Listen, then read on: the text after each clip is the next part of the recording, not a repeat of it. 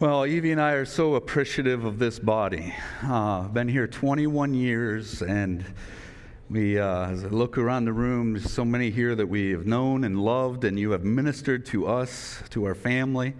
This church really strives to live up to its mission, to prepare and deploy dependent disciples of Jesus Christ.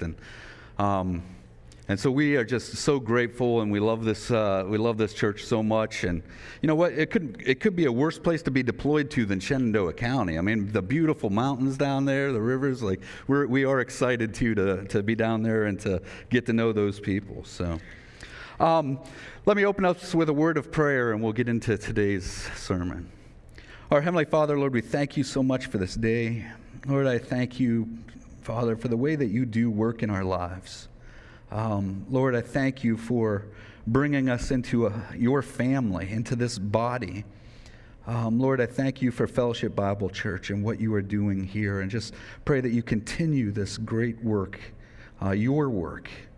And Lord, as we open up today to Romans 13, Father, I just pray that you would teach us, Lord, what it means for us to live in this world in a way that lifts your name on high, that glorifies you, that proclaims your excellencies.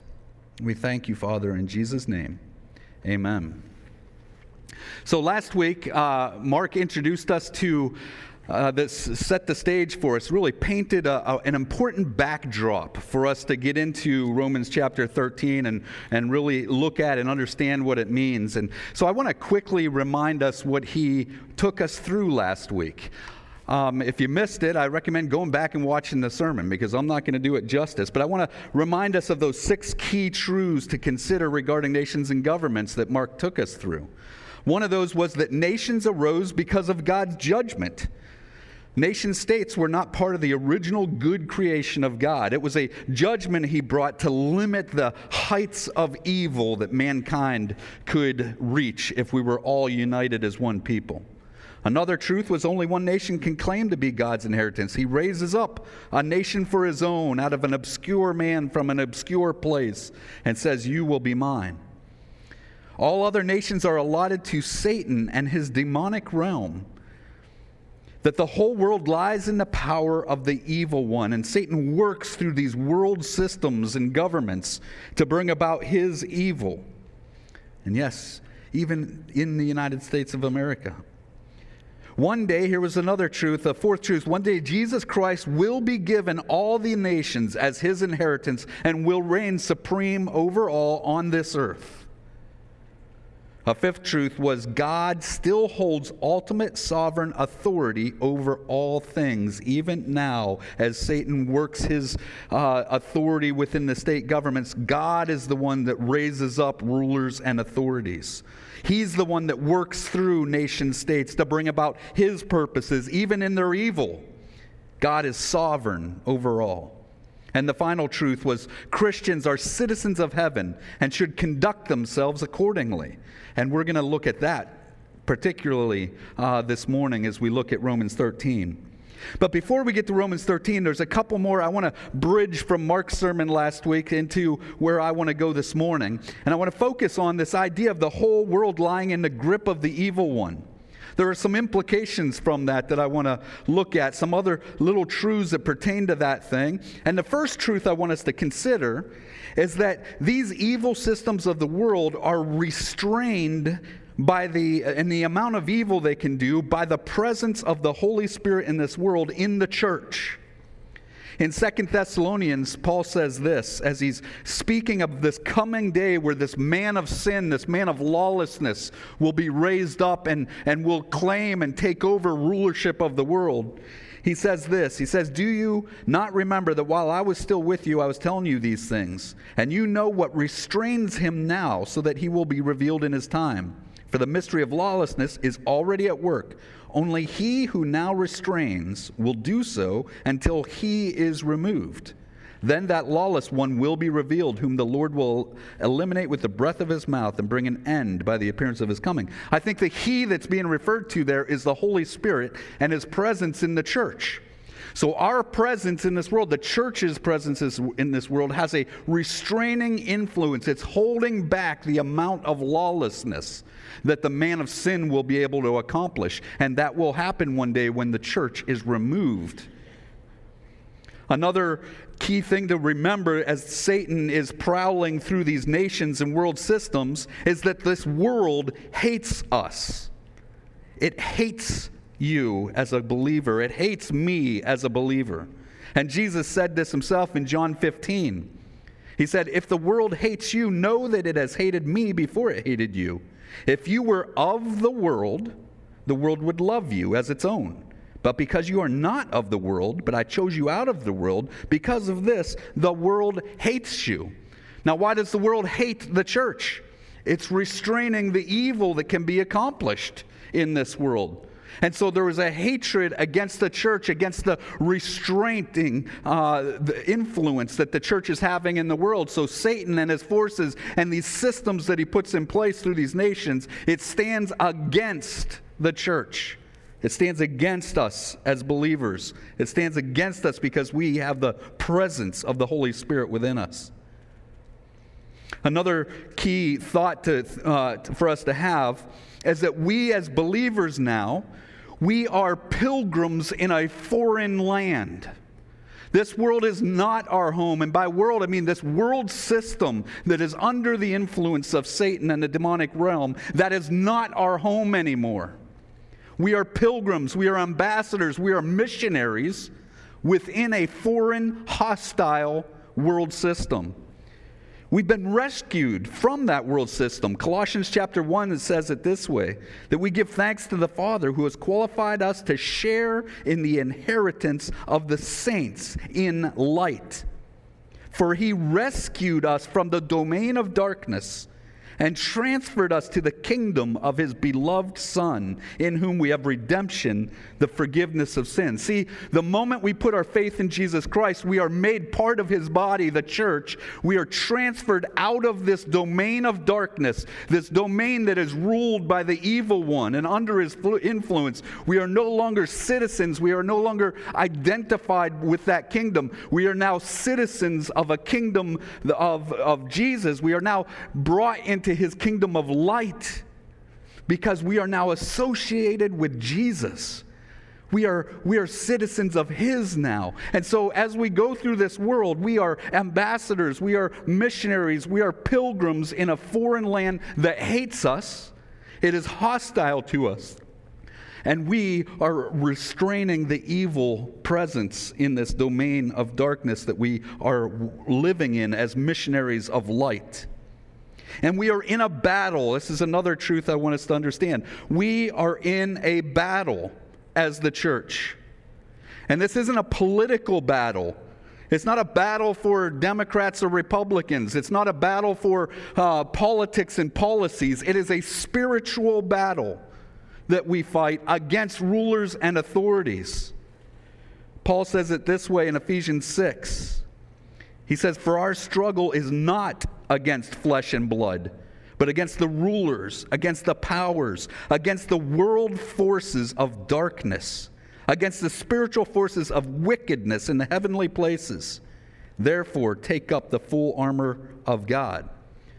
So we are pilgrims living in hostile territory, in a domain of darkness, citizens of a kingdom of light of heaven. And we are going to be under attack from a world system that hates us, that is being dominated by evil forces. And our job is to be light in this darkness. And so that backdrop then, as we come, if you would open your Bibles to Romans chapter 12 first. Because as we get to Romans 13, it's so important for us to remember, often we go to Romans 13 and we pluck that out as a proof text for our relationship with government. But Romans 13 happens in a context, and it flows out of Paul's thoughts in Romans 12. It flows from what he has been teaching us.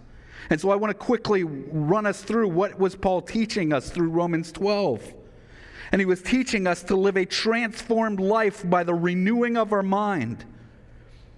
Romans chapter 12, verse 1 and 2 says this, "Therefore I urge you, brothers and sisters, by the mercies of God, to present your bodies as a living and holy sacrifice, acceptable to God, which is your spiritual service of worship. And do not," listen to this, "do not be conformed to this world." See, we are foreigners living in this domain of darkness, this world system. And he's saying, don't be conformed to the systems this world puts in place. Don't allow our minds, our thinking, to conform to their way of thinking, but be renewed. And he says, but be transformed by the renewing of your mind, so that you may prove what the will of God is, that which is good and acceptable and perfect. And what does this transformed life look like? As he goes through the chapter, he says it looks like humility. In verse 3, he says not to think of ourselves more highly than we ought. He says it looks like unity of the church. Down in verse 5, he says we are one body in Christ and individually members of one another. That's what a transformed life looks like. The world will seek to divide and conquer. A renewed mind in Christ says, no, we are one body, we are unified, we are members of one another. Paul goes down in verse 10, he says this transformed life is marked by love. Be devoted, he says in verse 10, to one another in brotherly love. That is a renewed mind that's different. It's not conformed to the world. He ends the chapter by calling us to a couple of things as a church. Number one, be peace seekers. Down in verse 18, he says, if possible, so far as it depends on you, be at peace with all people. Now, Paul knows, because he's taken us to chapter 13, that we are foreigners living in hostile territory, engaged in a spiritual battle, and yet he calls us to be at peace with all people as far as it depends on us, to be a united body at peace with people that are hostile to us. And then he goes on to say, and this requires such great faith of the church, because he's requiring us in how to respond to the face of evil. And he finishes off the chapter, says, never take your own revenge, beloved, but leave room for the wrath of God. Vengeance is his, he will repay. If your enemy is hungry, feed him. If he is thirsty, give him a drink. And so doing, it be heap burning coals on his head. Do not be overcome by evil, but overcome evil with good. That is where Paul now leads into chapter 13 and our role with the government. And it flows out of this very thought of we are people that are marked by seeking peace and not overcoming evil with evil. Leaving vengeance to the Lord, letting him be the one that steps in. And that requires faith for us to do that. I've got to believe that God has my back. If I'm not going to allow my flesh to rise up and defend myself and get angry and push back when somebody pushes me, I've got to trust that God has my back so that I can pursue peace, not seek revenge, not seek vengeance, not seek to return evil for evil, but instead to feed those that hurt me, my enemies. That now brings us to Romans 13. And out of that thought, let's read verses 1 through 7. This is where Paul then goes.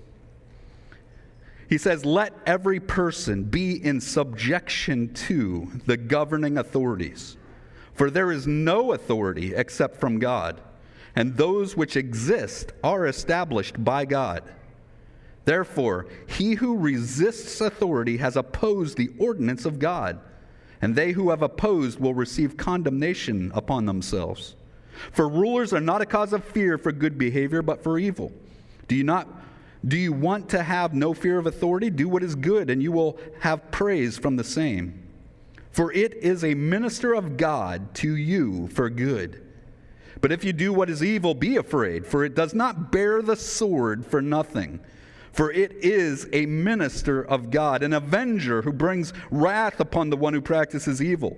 Wherefore it is necessary to be in subjection, not only because of wrath, but also for conscience sake.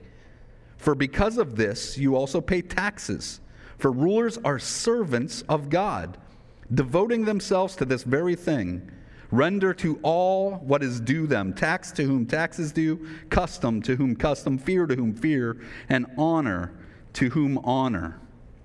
Now, one of the ways this passage is often approached that I want to address is to say, well, this passage calling us to be subject to governing authorities isn't referring to all authorities. It's only referring to the good ones. Or it's only referring to be subject to government authorities as long as the laws and the rules and the things are all morally good and right and righteous, and then we can be subject to those kind of authorities. But I don't think that is faithful to the text. I think the text doesn't allow for this picking and choosing of what authorities we are going to subject ourselves to. It seems to be a universal truth. It's saying in there in verse 1, every person to be in subject to the governing authority. There is no authority except from God, and those which exist are established by God. And there's no little outs there to say, well, the good ones are established by God, but those other ones, no, those aren't. We ask ourselves, well, what about somebody like Hitler? Surely he couldn't have been established by God. Well, Paul wasn't unfamiliar with people like Hitler. I mean, throughout Israel's history, they faced those type of things. From Nebuchadnezzar to Jeroboam, even an Israelite leader, and doing evil things, requiring people to worship false gods, to the Babylonians coming in and taking captivity, and the Chaldeans, the killing of Jews, evil. And yet Paul says every authority is established by God. See, in the Old Testament, and we don't have time to go there, but Habakkuk wrestled with this very thing. God, how can you use this evil nation, the Chaldeans? How can you do your work through such a corrupt and evil regime? And the prophet wrestles with that through the book, and God's answer is, I'm sovereign. I can work my will through every regime. And don't worry about them. Judgment will come to them. And so God does not allow us this picking and choosing of what authorities. This passage, I think, is universally applicable. And I think what I'd like to dig into a little bit, because where our real stumbling block comes in this passage is this idea of being subject to the governing authority. So I want to dig in on that phrase for just a second. What does it mean to be subject to the governing authorities? And that's where I want to wrestle with this morning. So where else is this same word used? There's probably lots of places maybe that are popping in your mind. The most popular one is in Ephesians 5. Paul uses the same word to be subject to. In verse 21 and 22, he uses it a couple of times. One is he tells us as believers to be subject to one another. Same word. Be subject to one another. And then in the next verse, he says, wives, be subject to your husbands. Now, what does the word mean there in those contexts? And what I want to say is that I don't think the word means what our mind first goes to. It doesn't mean automatic obedience to all things. It's not a ruler command and you obey type of situation. So if I, my husband, stand up in the morning and I proclaim to my wife Evie, from now on in this household, when you wash the dishes, you will wash them standing on one foot.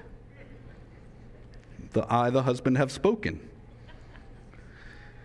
What is her responsibility in that situation? The Bible says be subject to your husband. Does that mean that absolute obedience is required to any crazy whim and thing that I come up with or say? Even if it's not necessarily sinful. Would it be sinful for her to stand on one leg and wash the dishes? No. But does that mean that she now has to comply to this ridiculous order? Not necessarily. To be subject to, this word subject to, has the idea of recognizing the position, recognizing the authority given by God to an office or a person. It doesn't necessarily mean outright obedience. A lot of times it overlaps.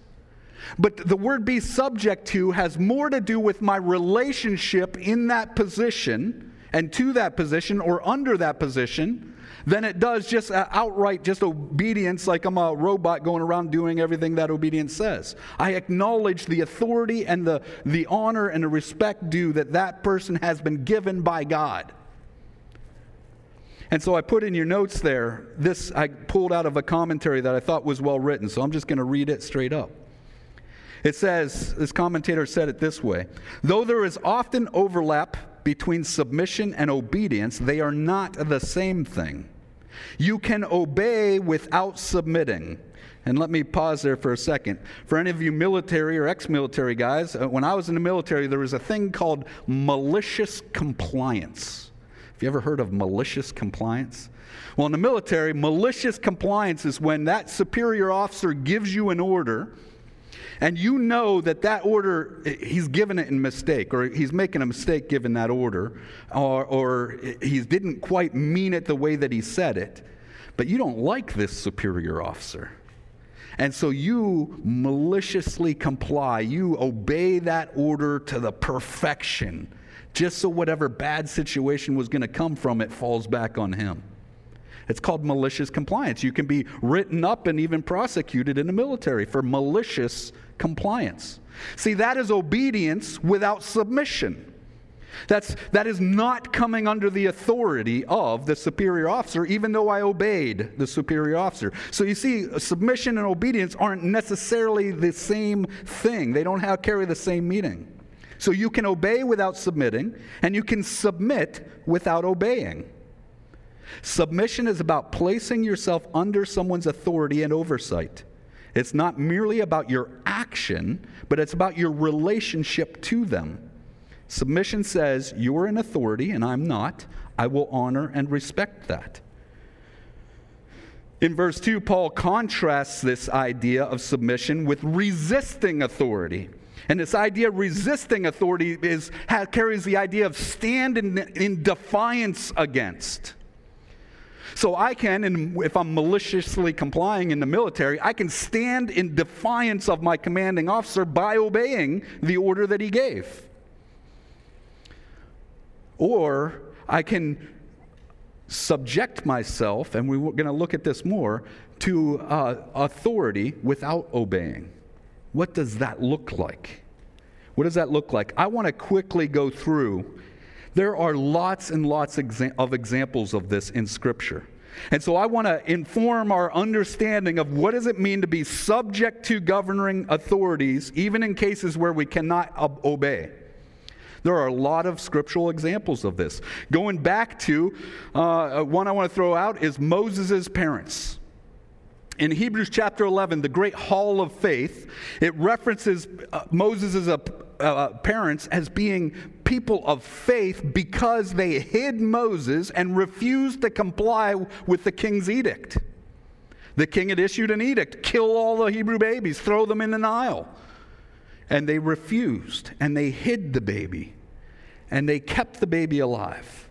And you know the rest of that story. But they did not comply with this evil order of the king, and they're called people that were faithful. In the book of Esther, this is an interesting example to me. Esther chapter 4, here you have Esther, and she is heartbroken for hurting people that need somebody, they need a voice. And so Esther violates the law by going into the king.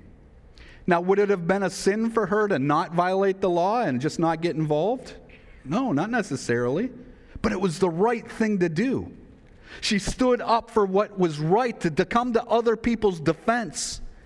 And she says in Esther 4:16, she says, I will go into the king, which is not in accordance with the law, and if I perish, I perish.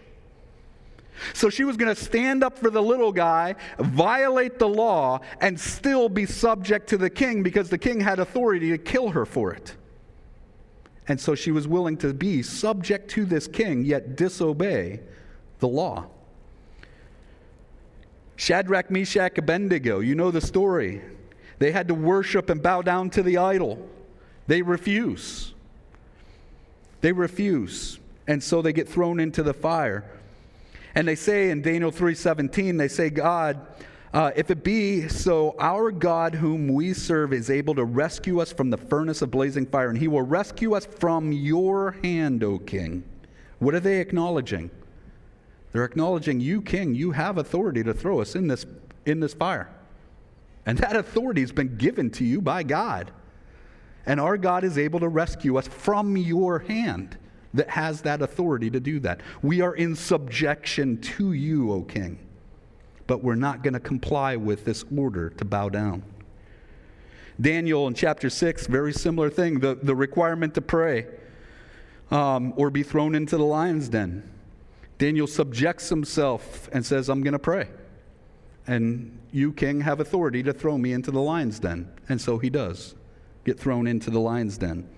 And God rescued him. In the New Testament, Matthew chapter 14, another interesting one to me, John the Baptist. John the Baptist was, a prophet of God, but he was calling out government corruption. He was calling out immorality within the government, being vocal about it. Matthew 14 tells us this in verse 3 and 4. It says, when Herod had John arrested, he bound him and put him in prison because of Herodias, the wife of his brother Philip. For John had been saying to him, it is not lawful for you to have her. So John the Baptist ends up being beheaded by this king. He didn't run off into the wilderness. He didn't form an uprising against the king. He stood on truth and called out evil, called out corruption. And he was in subjection to the king, and he lost his head. Who gave the king authority to take authority to take off John the Baptist's head? God. God gives the authority. Acts chapter 5, the disciples, Peter and the apostles, they'd been thrown in prison by the leaders. They'd been gotten out, and they're preaching Jesus again. And the leaders are saying, we gave you orders. Do not preach in this man's name. And Peter responds and answer and say in verse 29 of chapter 5, we must obey God rather than men. Now notice, they are not in defiance to the rulers of authorities. They're not building an uprising to take them down. They are speaking the gospel and truth. And they come and they are standing before the authority, in subject to the authority, and speaking truth to them. We must obey God rather than men. Do what you have to do to us. We are in subjection to the governing authorities. Acts chapter 22 and other places, Paul would even use the world system against itself. When he was being tried, he would claim, hey, I'm a citizen of Rome. You can't just get away with doing this to me.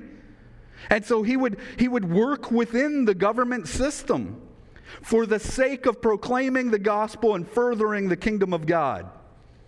He would defend himself as best he could within the rules of what was allowed by the authority, but all the while being subject to the governing authorities. And probably the best example of all is Jesus himself. John chapter 19. As Jesus is being tried and he stands before Pontius Pilate, Pilate says to him, are you not speaking to me? Do you not know that I have authority to release you, and I have authority to crucify you? Jesus answered him, you would have no authority over me at all if it had not been given to you from above. Now notice what Jesus is saying. He's agreeing with Pontius Pilate. You have authority to crucify me. And it's been given to you by my Father. Like if that is, that's mind-blowing to think about when we wrestle with that truth. Probably the greatest evil ever committed by a government, to kill the very Son of God himself, and that authority had been given to him by God. And Jesus acknowledges that. He's in subjection to the governing authority, acknowledging that, Pilate, you do have authority to crucify me. And that authority has been given to you by my Father. And he could take it away just as easy. But the implication is Pilate had authority to crucify Jesus, a great evil. And Jesus is in subjection to Pontius Pilate. So what do we take from these things as we look through across Scripture and we see these examples, and we come back to Romans 13 where it says, let every person be in subjection to the governing authorities. There's no authority except from God, and those which exist are established by God. What does that mean for us, church? And so I want to take some takeaways from this, some lessons for us that we can learn. One of the takeaways is that we are to be subject at all times. We don't get to pick and choose, well, I'm going to be subject to this president, but not that president. I'm going to be subject to this king, but not that king. It is telling us to be subject at all times to every authority, because they all come from God. What does that subjection look like? Placing them and understanding the authority that has been given to them by God. It doesn't necessarily mean always obedience. You know, if the government comes out with a law tomorrow that says, hey, churches, you're allowed to assemble and worship on Sundays, but only if everybody's standing on one foot while they sing. Hopefully our elders would wrestle with that, and they would decide, okay, we want to honor and subject ourselves to the governing authority, but I don't know necessarily that we're going to obey this. And if that means that we suffer consequences, fines, well, the government has that authority and it's been given to them by God. Maybe there are processes that the government has set up for us to go to court about it, or to pursue that, just like Paul did. Oh, well, we'll pursue that. But all the while we do that, we will be in subject to and honor and respect the authority given to those people by God. And even if we don't comply, we will still be in subjection to those governing authorities. We will respect, we will honor, we will be the church. And often that means we will suffer the consequences for it. You see all those examples from Scripture, they suffered the consequences of that from those governing authorities. And we as the church will maybe have to do that. We honor them. You know, in the Old Testament, David is being pursued to be killed. David's already been anointed by God to be the king. And he's being pursued to be killed by Saul, who is the current king. And David is hiding out in those caves, and remember the story, he cuts off the corner of Saul's robe just to prove to him, hey, I could have killed you. Listen to what David says after that in 1 Samuel 24. He says this, it came about afterward that David's conscience bothered him because he had cut off the edge of Saul's robe. So he said to his men, far be it from me because of the Lord that I would do this thing to my Lord. The Lord's anointed, to reach out with my hand against him, since he is the Lord's anointed. He's saying this about a king who's actively trying to kill him, and all he had done was cut off the robe, a corner of the robe. I'm looking at that saying, that's not a big deal. But David's conscience bothered him that he even did that much against somebody who God had put in authority. You know, and it bothers me when I see myself or I see us as the church caught up in speaking so ill of our government, our authorities, wishing hurtful things on people in authority. Doing, you sometimes want to get off Facebook for all the vitriol that you see, and so often you see it from fellow believers. Saying hateful things, spewing hatred against governing authorities. And David here felt bad. His conscience bothered him that he even barely took out his hand against the Lord's anointed. What does it mean for you and I to subject ourselves to governing authority? We are foreigners. We are pilgrims. We are missionaries. We are ambassadors in a hostile land. Of course they're corrupt. Of course they're evil. It's dominated by Satan. Our role is to be light in the midst of that.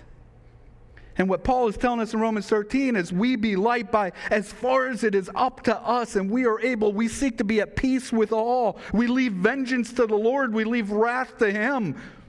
We be subject to the governing authorities at all times, showing them respect and honor. Not necessarily obeying or complying with everything they say, because we stand for truth. We proclaim righteousness. We call out evil and we call it evil. We call out corruption, and that may come with consequences, and that's another point. Is that there may be a price to pay for speaking truth.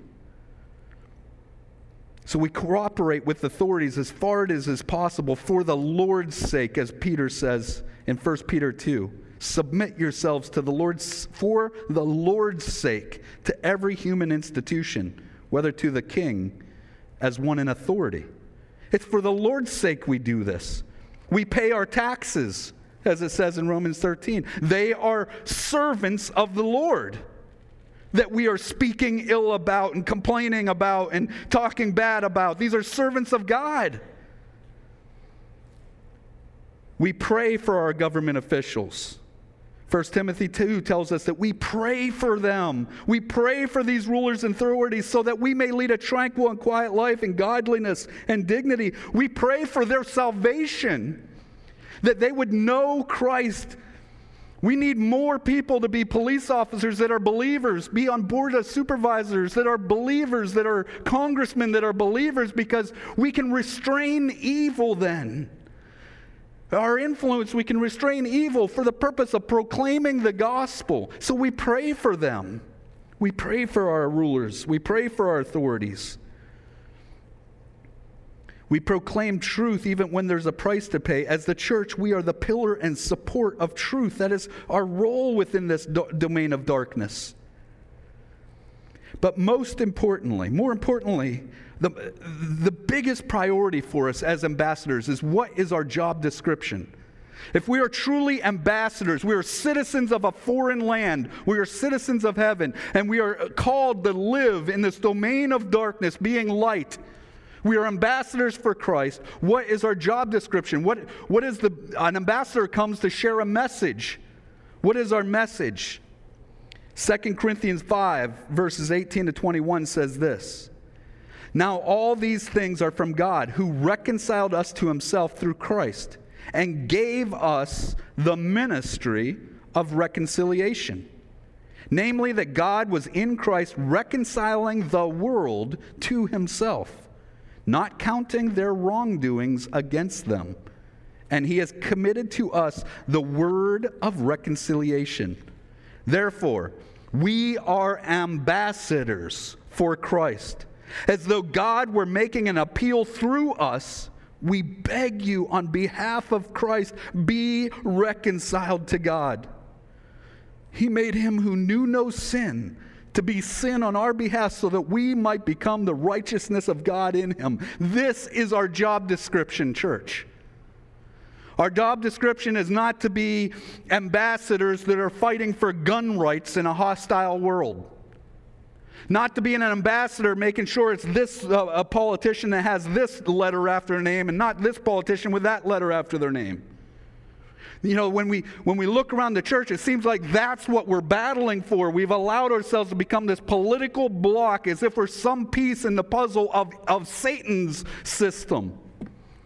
Instead of being the ambassadors for Christ that are living in a hostile territory, proclaiming, be reconciled to God. He paid for your sins. He is giving you, offering you his very righteousness. That is our message.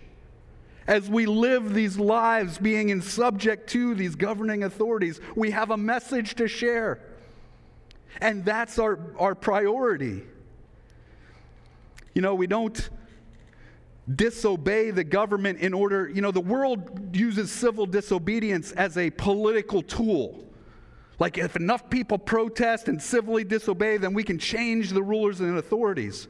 Church, we don't civilly, Romans 13 isn't allowing for that. That's being hostile to the governing authority. When we disobey, we are doing it for conscience sake because we are standing as an ambassador of Christ and we are proclaiming a message, be reconciled to God. And so when we disobey those governing authorities, it's because we are doing the right thing because we are serving our King. We're not seeking to use it as a political tool and just if enough of us disobey, then we'll really change that, this government system. No, we are civilly disobeying because we are members of heaven, family of God, and we have a message to share. And we stand on truth and we speak truth. We call evil, evil, and good, good. And we call people, be ye reconciled to God. He has sent a Savior who died for your sins and offers you righteousness, offers you life. That's our priority as an ambassador of Christ. So how do we live that way? And we don't have time to get into all this, but how do you live that way if you're a missionary in Nigeria? How do you live that way if the government shows up to take your guns? How do we live that way if the government requires everybody to have a COVID vaccination? How do we live that way if they require us to wear masks? How do we live that way if the government says, you know what, anybody that's a professing Christian is no longer allowed to fly in an airplane? Well, then we drive our cars and we proclaim the message of Christ. And if they outlaw us from driving cars, then we walk and we proclaim the message of Christ. Because that is our mission as ambassadors of Christ in this world. You know, in 1984, Ronald Reagan was running for re-election, and a famous author and preacher preached a sermon entitled "The Second Most Important Day of Your Life." And the message was the first most important day was the day you were saved. The second most important day was the day you voted for Ronald Reagan. I'm telling you, church, we have been being manipulated. Every 2 to 4 years, we get re-stirred up like this to be used as a political weapon. Instead of being ambassadors for Christ that are proclaiming the gospel, the second most important day of your life is not the day you vote. It's the day you saved is first important, and then maybe the second most important day is the day you shared the gospel with your neighbor and they came to Christ. Maybe the third most important day is the day you shared the gospel with your children and they came to Christ. There are a whole lot of days more important than that day you vote. And I'm not saying don't go vote. As Christians, be involved in the political process, but remember our priorities. We are ambassadors for Christ in a hostile world that hates us. And our mission is to proclaim, be ye reconciled with God. And so let me close with this passage. 1 Peter chapter 2, verse 9 through 12. You are a chosen people, a royal priesthood, a holy nation, a people for God's own possession, so that, here's your job description, so that you may proclaim the excellencies of him who has called you out of darkness and into his marvelous light. For you once were not a people, but now you are the people of God. You had not received mercy, but now you have received mercy. Beloved, I urge you as foreigners and strangers to abstain from fleshly lusts which wage war against the soul. Keep your behavior excellent among the Gentiles, so that in the thing in which they slander you as evildoers, they may, because of your good deeds as they observe them, glorify God on the day of visitation. Let me pray as the worship team comes back out. Our Heavenly Father, Lord, I thank you that we have been given mercy. Lord, that you have transferred us out of this domain of darkness, Lord, that we were forever lost and enslaved within. You have delivered us from that. You have placed us in your kingdom of light. And Lord, what a privilege, what an honor, what an incredible grace that you would allow us, fallen sinners, Lord, that you would call us to be your very representatives in this world, in this darkness, to be your ambassadors with a message of hope. Father, help us to live up to that. Help us to be the church, to be your missionaries in this world. In Jesus' name I pray. Amen.